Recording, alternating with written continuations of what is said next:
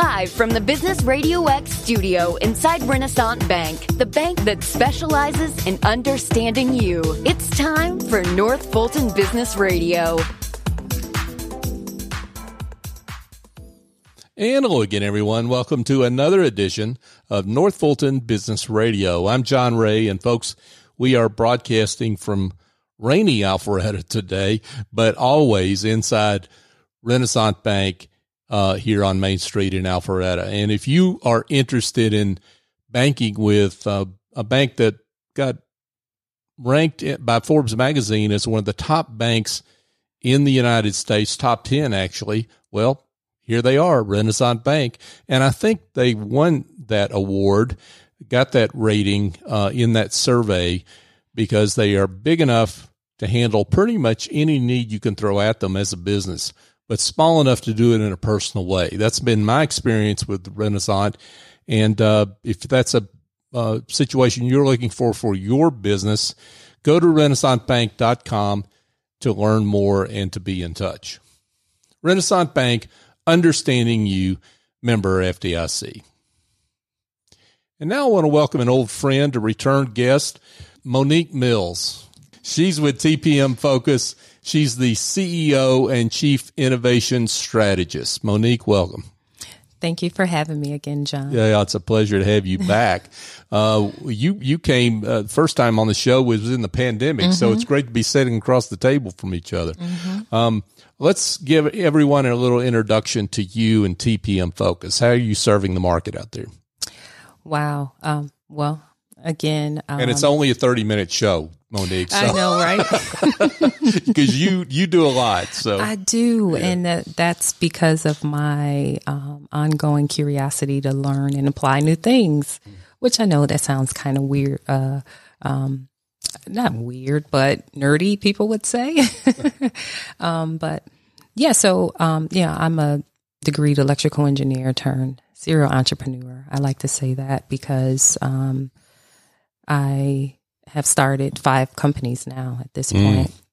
But most of my career has been in electrical engineering in different capacities. And so TPM Focus, since I'm a tech startup founder, a previous one, I work with those that are launching new innovations, innovators and entrepreneurs just trying to figure it out. And that's my expertise. I align their sales, marketing, technology, and customer success with their financial goals. So I am focused on revenue. And if that is of importance to the company, then they reach out to me. But if not, just looking good, doing pretty logos and pictures is what's most important, they probably wouldn't reach out to me until they start running out of money. Yeah, I get that. That means every startup at some potential point is in need of what you have to offer them. Yeah, I would say so. Yeah. Let's talk about your career trajectory, because one of the things that has always fascinated me about you as long as I've known you is just this mix that you have of this engineering background and this mind for marketing and customer discovery, because those two skill sets don't often go together, right? Right. So couldn't be more different. Yeah. So talk about, why were you able to develop such a expertise in both areas? Yeah. So one thing I'd like to point out sometimes, and sometimes I do share some of the things I create online, is that those people that are engineers, those that are in STEM, we actually have an artistic, creative side to us. And some people actually, display that in developing code. It's an art form. And so we have this creative side, this kind of quirky creative side. And for me, that's what allowed me to really pick up on concepts in marketing and how to kind of put it out there. Because number one, it just makes sense. Everything to me is just, it has to be very rational. And I understand that people are not all the time. Are they ever? But there's trends. There are very common characteristics on just how people are. And I've always been interested in that so much that when I was doing my engineering degree, I actually did a minor in sociology and psychology. Oh, really? I did. Wow. So I'm just fascinated with how people think and, like who they are. I'm an observer of people. And marketing allows me to apply the concepts that I know. I'm not the person to make, pretty logos and things like that, but I know how to make it make sense with the strategy, positioning, messaging, and how to get results from it. Right. I'm an equations person, right? So 1 + 1 is going to equal 2. And I know it's hard for people to kind of see that in marketing, but somehow I've been able to accomplish that. Wow. So why get into the consulting business? I want to get into the details of that in a second. But I mean, you founded 5 companies. I mean, this is not, founding companies is something you do as a matter of course. Why consult with others as opposed to do it yourself? Well, I would say that okay, well, I've done it myself. Well, that's what I mean, but do it that full time. Yeah. Right. Even when I was doing it myself, it's so weird because I would keep getting pulled to help people, even through people that were helping me. So I started my software company, my tech startup, when I was doing my MBA at Georgia Tech,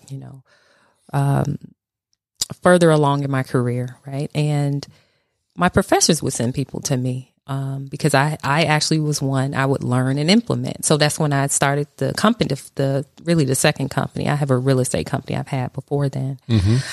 But it was when I was in the MBA program. So I would learn, do. That's what I did in engineering. In engineering, you learn a concept and then you in a lab implementing it. And that's just what I do in my life. So that's why it ended up being 5 companies. Like, oh, I know how to do this. Let me do this. I know how to do that. Let me do this. And so with that, it started being that people were getting sent to me. I would be in the Starbucks in Tech Square before class, and people would stop in and say, hey, can I meet with you? I got a few questions. And I'd be like, okay, yeah, sure. It got to the point where they were coming every week. They wanted to spend the entire 2 hours I was there. And I just started charging. And it wasn't meant to turn into a consulting business. It was just like, well, I'm starting this tech startup. I've left my full-time job. This can help supplement some things if I just start charging. So just randomly, I just made up a number and said, well, you got to start paying. And people start showing up with cash. And I was like, wow.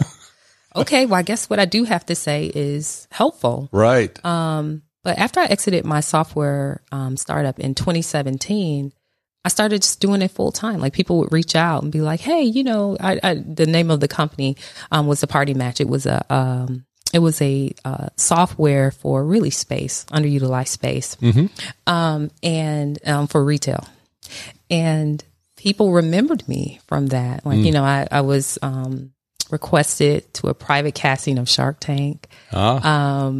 When Steve Case, the founder of AOL, came to town. Sure.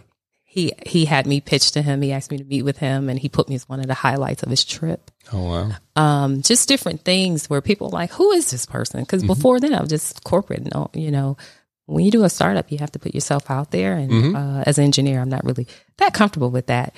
But consulting is when I really am able to unleash. And people are like, whoa, like, thanks so much. I didn't realize all of these different things because that relationship is one-on-one. And as an introvert, we actually really like one-on-one engagements, not big speaking, even though I do speaking engagements, but it really allows me to have an impact with people using my experience in many different industries. So, this one is weird. I know most people are like, how did that connection? Well, I had a potential client reach out, and they were wanting to do a business where they installed power generators at retail locations. Now, remember, I have the retail technology background, right? But this person didn't know I also used to build power plants for Siemens when I got out of college. Right. So You are fascinating to me, I tell you. Yeah. So because of that background, and I understand power production, and, he's like, I want to package it. So, he's multi-millions now. And he has huge contracts where, but I also had, experience in like power generation and all that. And he has some ideas on, well, I want to install it on their roof so it doesn't look like, anything. It won't make their location look any different. And I actually advised him against that because I have experience in construction. I used to actually build buildings for the state of Georgia, campuses, like commercial buildings. And so I told him, I said, you don't want to install anything on anybody's roof ever. The biggest repairs in commercial come from the HVAC and roof leaks. And the last thing you want is to be responsible for a leaking roof, which is definitely going to happen because you're penetrating the roof with attaching the equipment. So he's just like, how do you know all this stuff? I'm like, I used to run $100 million budgets for building businesses, and then with Siemens, $1 billion projects. So it's a combination. It gives me the opportunity to take all of my experiences and like help someone move theirs forward versus just focusing singularly on my one industry, one business, one software. And it actually helps me constantly feed my curiosity and learn new things and meet new people too. I love that part. Yeah. Wow. So you went straight from, well, not straight from Georgia Tech into a startup world. You were in the startup world while you were at Georgia Tech. So let's be clear on that. But let's talk about that move for you and what you would recommend to young folks that are coming out. Should they go to corporate first? Should they go ahead and hit the startup world like you did? I mean, what suggestions do you offer there? So I have a lovely founding team that were students at Georgia Tech, and I've met plenty of students there because I've helped out at their ATDC, Advanced Technology Center. And so this lovely young founders, and they were interested in this upon graduation, started on this startup that is an excellent idea. And they asked me the same question. And my thing is, I don't like to tell people what to do, what not to do, because they're going to do what they want to do anyways. Yeah. I just tell them from my experience, these are some things you're going to need. Right. And so founding a startup is not free. You need some money. You need to understand marketing. You need to understand sales. You need to have time. You need to support yourself while you're building it. You need to grow a network of people who have money. Right now, you're around other 20-year-olds, and most of them don't have any. Yeah. Right? You need to have some experience just really about life and develop some discernment about people. Entrepreneurship is the wild, wild west of careers. There's no HR. You can't report anyone for being inappropriate or not being professional. You have to be ready for how to handle all that stuff. And if you think that you're ready for all these different things, then so be it. If you're willing to take the chance, so be it. And my thing is, for young people, as I wasn't young when I started, to some people I probably was young, but I was in my 30s. And even then, I was like taken aback. I was like, whoa, like this is like crazy. It causes you to, as if you're going to jump into it as a young person, to really learn a lot really fast. And, I don't know. I don't want to say it's a good idea or a bad idea. I just want to say that at least if you do it when you're young, if you land on your feet when you're done, you've learned something, you've tried something new, and you still have the rest of your career to do more things. But just know it's a lot of stuff you got to know and got to do. And it used to be that if you showed the corporate world you had this startup mentality or this entrepreneurial mentality, that somehow disqualified you, right? And that doesn't seem to be as much the case anymore. Well, so listen to this. Yeah. So I'm on the board of this this organization that's doing research with PhDs and asking entrepreneurs about their experience, why they started the company, ones that have failed, ones that are still in business. And one of the questions they ask them is, how often, have you ever thought about stopping the business and going back to corporate? 40% of the entrepreneurs say yes, all the time. Wow. And most of the ones I know, and I'm not going to tell you this. Okay, I guess I'm going to tell you this trend. People who reach out to me for free help within 6 months go back to corporate. Oh. Okay, so that's why I don't give free consultations, because you're not really, really willing to invest in the business. Right. Okay, so I can see it on LinkedIn, right? They ask to connect with me, blah, blah, blah. And then I see, I'm just, I'm happy to announce I've started a new position as, because you weren't invested, right? Mm-hmm. So let me get back to what I was saying. I'm like, the corporate. Right. So most of the people that I know who have been entrepreneurs, like just started being entrepreneurs within the first 3 years, 4 years, 5, some even longer, apply to corporate jobs all the time and totally get rejected all the time. Mm. It's like corporate, those that are hiring are afraid to have that type of person in there. You're a powerful force. If you know how that business operates, you know how to help it make money, you know how to, network and like it really does scare a lot of the folks that's in those hiring positions because they don't have the experience you have. Wow. Even with labor shortage, John, I'm wow. trying to tell you. Wow. Mm-hmm. That's amazing. They don't want you in there. Mm.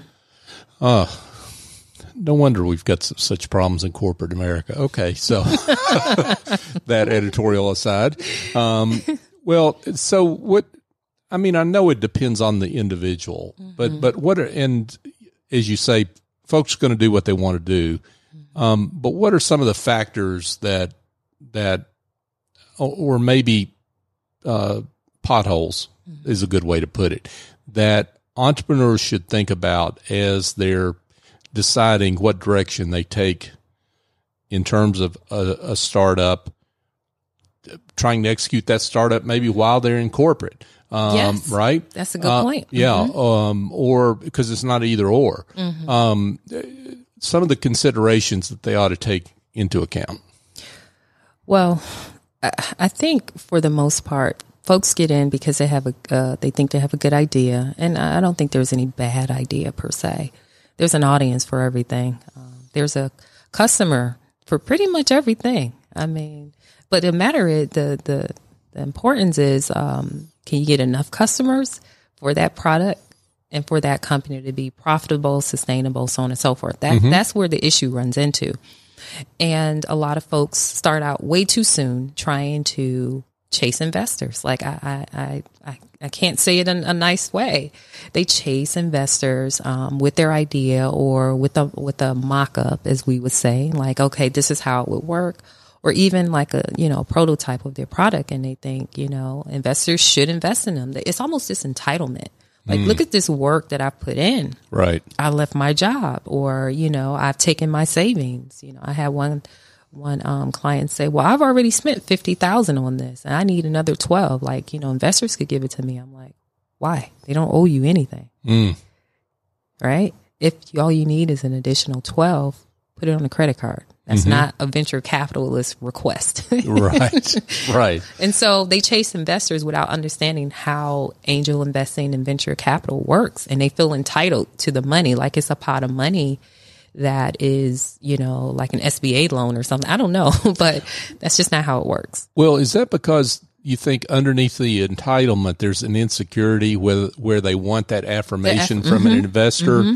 When actually, if they would get that affirmation from like a real client that might write a check. Right. A customer? Say, yeah.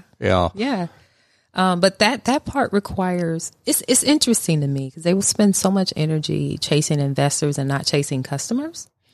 And both will deliver rejection, but it's almost like they're willing to take the rejection of investors over customers, because customers saying they don't want the product is different. It's personal. It's personal with investors too, but it's not like I'm selling this product to an investor and I'm letting them, kind of give their opinion on the product. When an investor rejects them, they can come up with all reasons why. Oh, he didn't understand it. Right. She didn't get it. Blah, blah, blah. They can blame it on the investor. investor. Yes, they can blame it on the investor. And so the thing is, in my work as a consultant, like I don't let people fool themselves, right? And so sometimes, and I post about this sometimes on LinkedIn, sometimes people don't want to hear the truth. I'm like, you're not paying attention to all the signals from the market. Customers have told you they don't want this.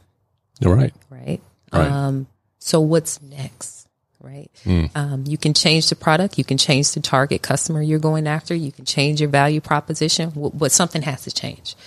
But that rejection is something that I see more often than not try to be avoided throughout this process. And it's unavoidable as any type of person that's always reaching and trying to do more in their life. You're going to face rejection, but especially in entrepreneurship, get ready for it.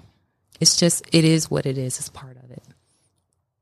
Folks, we're here chatting with Monique Mills. Monique is the CEO, Chief Innovation Strategist of TPM Focus. Monique, you've got some thoughts about someone that's got a tech startup idea who does not have a tech background. Yeah. That's very common now. Very common now because, everyone experiences challenges in their life and in their workplace. And you be like, wow, it would be great if, and it would be great if we had this or this could happen. And so sometimes people take that and be like, you know what, I'm going to create it myself. And they're a non-technical person, but what they're proposing requires development. And I think that anybody can create a business around an idea, right? But I think that most people need to remember it's not going anywhere without developers. And so learning how to engage with developers is so important because it's a different, it's a different personality type. They have a different, I would say priorities than you. Yeah. Their opportunity costs are very high. It's surprising to still see folks approach really talented developers and say, hey, I'll give you equity in my company if you build this for me. And in reality, your equity is worth $0. It's worthless. And developers have other opportunities and different things that they can engage in. And so there's a lot of strife in the ecosystem between non-technical folks and developers because one always thinks the other is an idiot. I can see that. And so, but it's really just not understanding what the other needs in their communication. And also, developers aren't known for being the most communicable. And that really bothers because they need you to communicate with them. And no, once they got the assignment and they understand, they put their headphones on and they're going to work. They're not going to be unless you have agreements in place.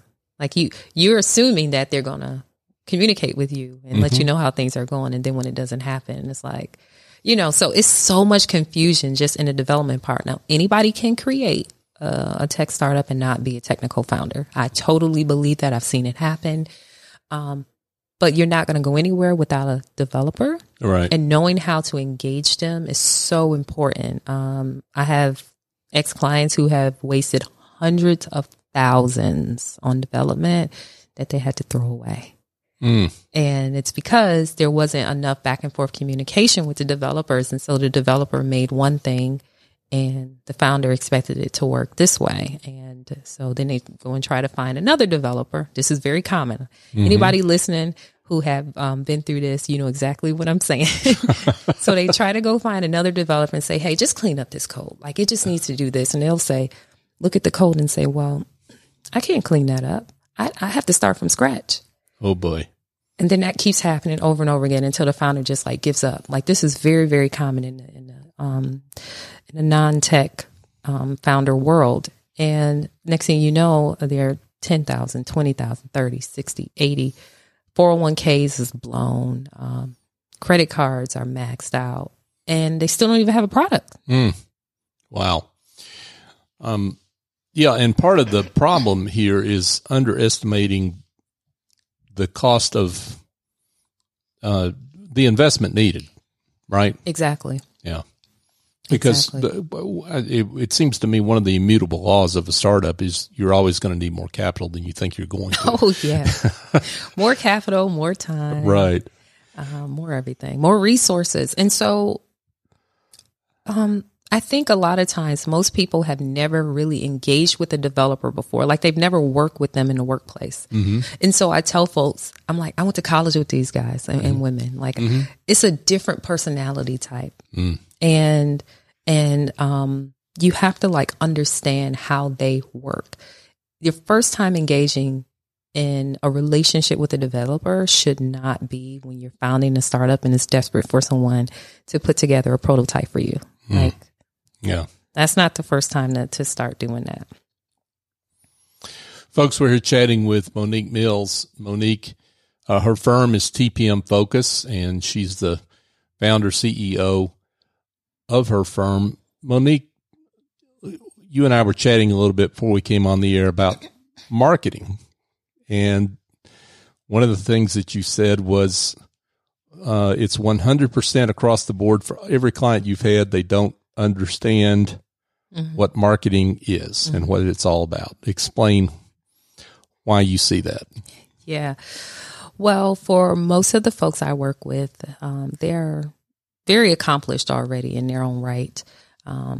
Some are engineers and technology folks. Others are lawyers and just different things, professionally they've done in their lives. But none of their previous experience in their career required them to understand marketing, see how it works, why things are done the way it is.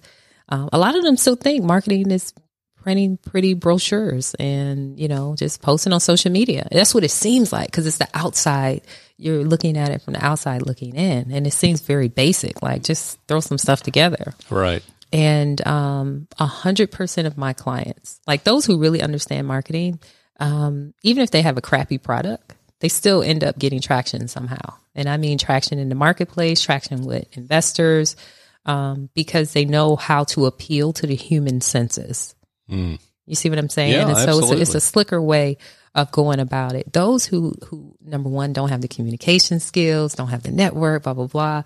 Like, marketing is really their challenge. And sales is too, because they're not really into trying to influence people on doing things their way. I'm gonna make this point. I've brought it up in the past on even my own podcast, where we were talking to other engineers, and we were just saying, in corporate, we really thought we were the most important people in the company. Like, you wouldn't have a product to sell. This marketing team is useless without us. Like, you literally thought you were the most important cog in that wheel. And therefore, you didn't pay attention to what the sales folks or marketing folks, or how important their role was. Because in reality, without sales, there's no company. Right. And I learned that early in my career. The good thing is, a lot of these lessons I learned early, but most people have not been in that position to understand the role that these things play in the success of a company. It's not just the product. Right. So let's talk a little bit about maybe what, and I think some of this should be intuitive now that we've had the discussion we've had for our listeners, but how does a company know that they should hire you? I mean, what characteristics do they need to be seeing in their startup to know they need to pick up the phone and call Dr. Mills? the startup doctor. I would say the number one thing my clients experience is confusion. It is confusion and not getting the results they expected from all of the work they're putting in. They're exhausted and still have no revenue or very little. Still don't have that flywheel going. And they can't figure out why. I have a great product. I have this, I have an intern posting on social media. I mean, we have swag bags. We took professional photos and none of that stuff matters. Like in reality, you can get early customers. You can get a product built, all of those things, but having no social media, nothing. You just have to understand the fundamentals and actually execute on it. So for those who reach out to me, they're usually already frustrated and confused about like, why isn't this working? And with my focus on revenue, I always say revenue is an indication. It's a huge indicator on if you're doing something right. With no revenue, that should be a red flag for you to step back and take another look. And a lot of times you're in an echo chamber and it's a lot of the same advice or wrong advice from too many people. And that's where a lot of confusion comes from. Listening to too many people, reading too much on social media, reading too many books. And like I always say, you should be able to count your advisors on one hand and really only 3 fingers. I mean, wow. You can have tons of people that you respect and value their opinion. But as far as what you do in your business, I say it shouldn't be more than 3 people. And they should know each other. You should introduce them. Should you meet together? Well, in my business, what I do is once a quarter, it depends on the company. Once a quarter, we'll all meet together, like have an advisory board meeting with other people that they're getting advice from. We meet, Zoom, whatever it is, and we help all at the same time with the person. It's very similar to a board meeting they would have once they get investment from venture capitalists. So we have like a board meeting for them.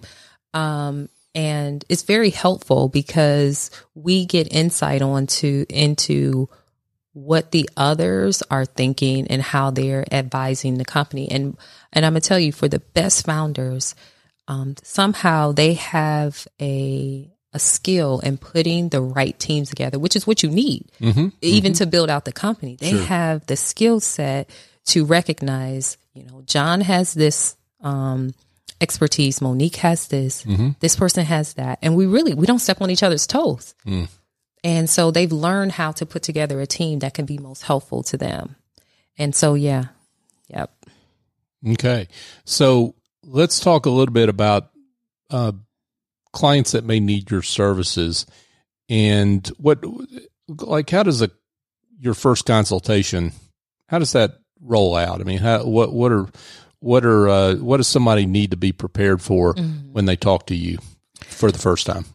Well, for the first time, I usually, I've had so many consultations, literally hundreds.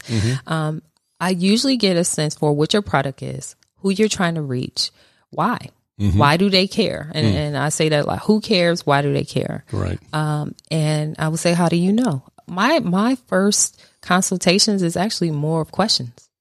And the entrepreneur is just like, I don't know. Well, this is what I think. And the thing is, the more I hear, I think, I know that they don't know.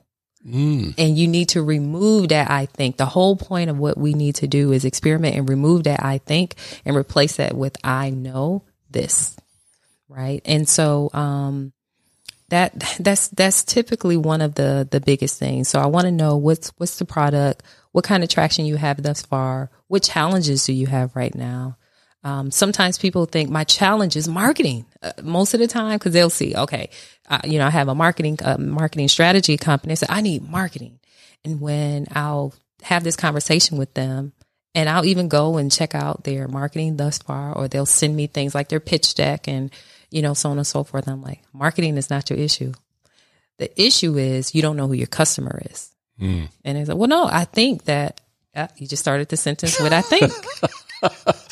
Caught you again.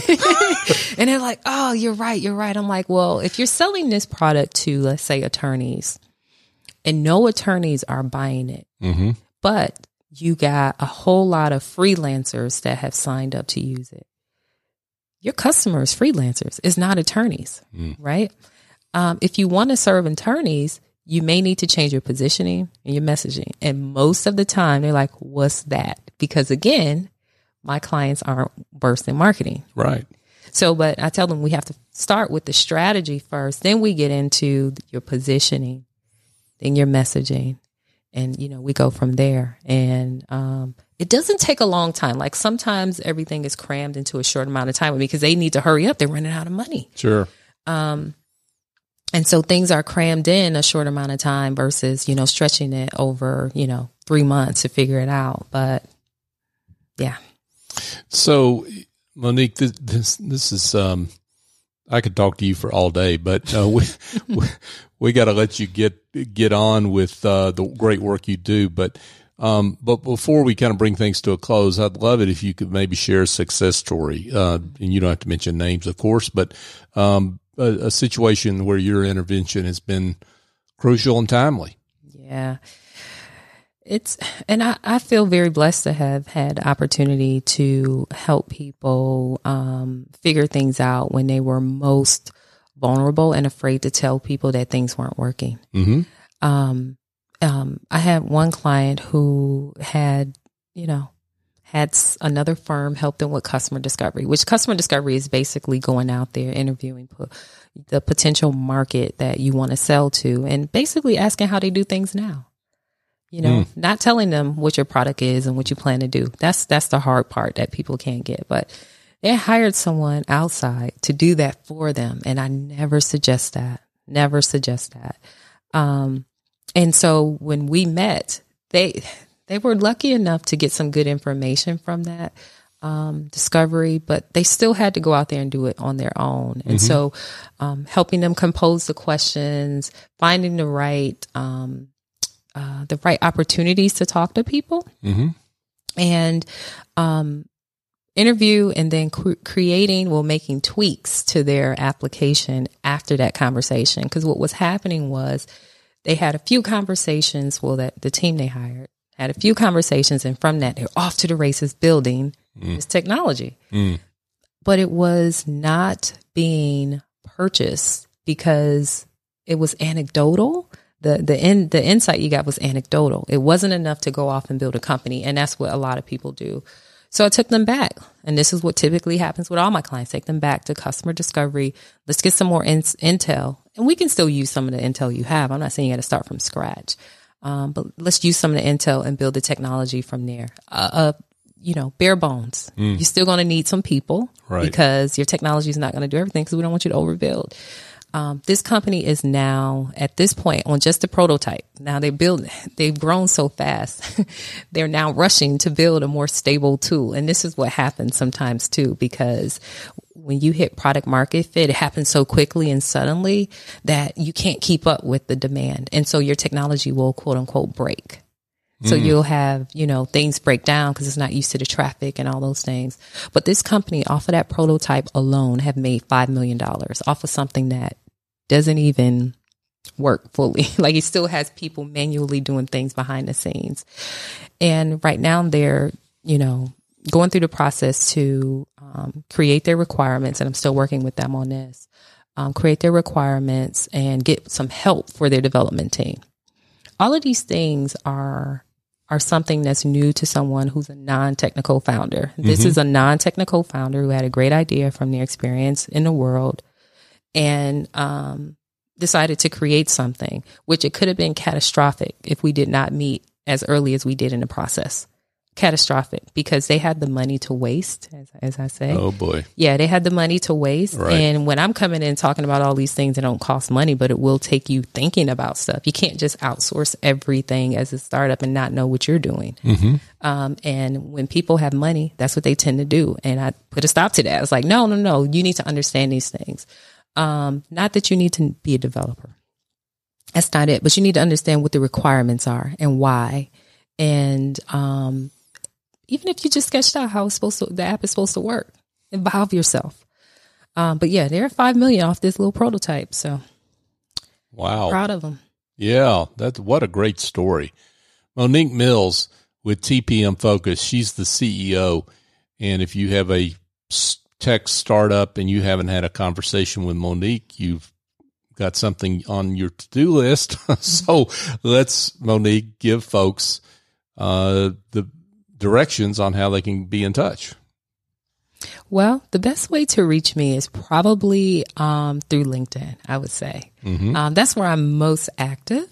But of course, you can always go to tpmfocus.com. And I also have, which I think everyone should have. I'm not judging if you don't own the domain name for your name, but that's one of the things that I think is important moving forward. So I own MoniqueMills.com and MoniqueMills.biz, and you can reach or learn more about me through there.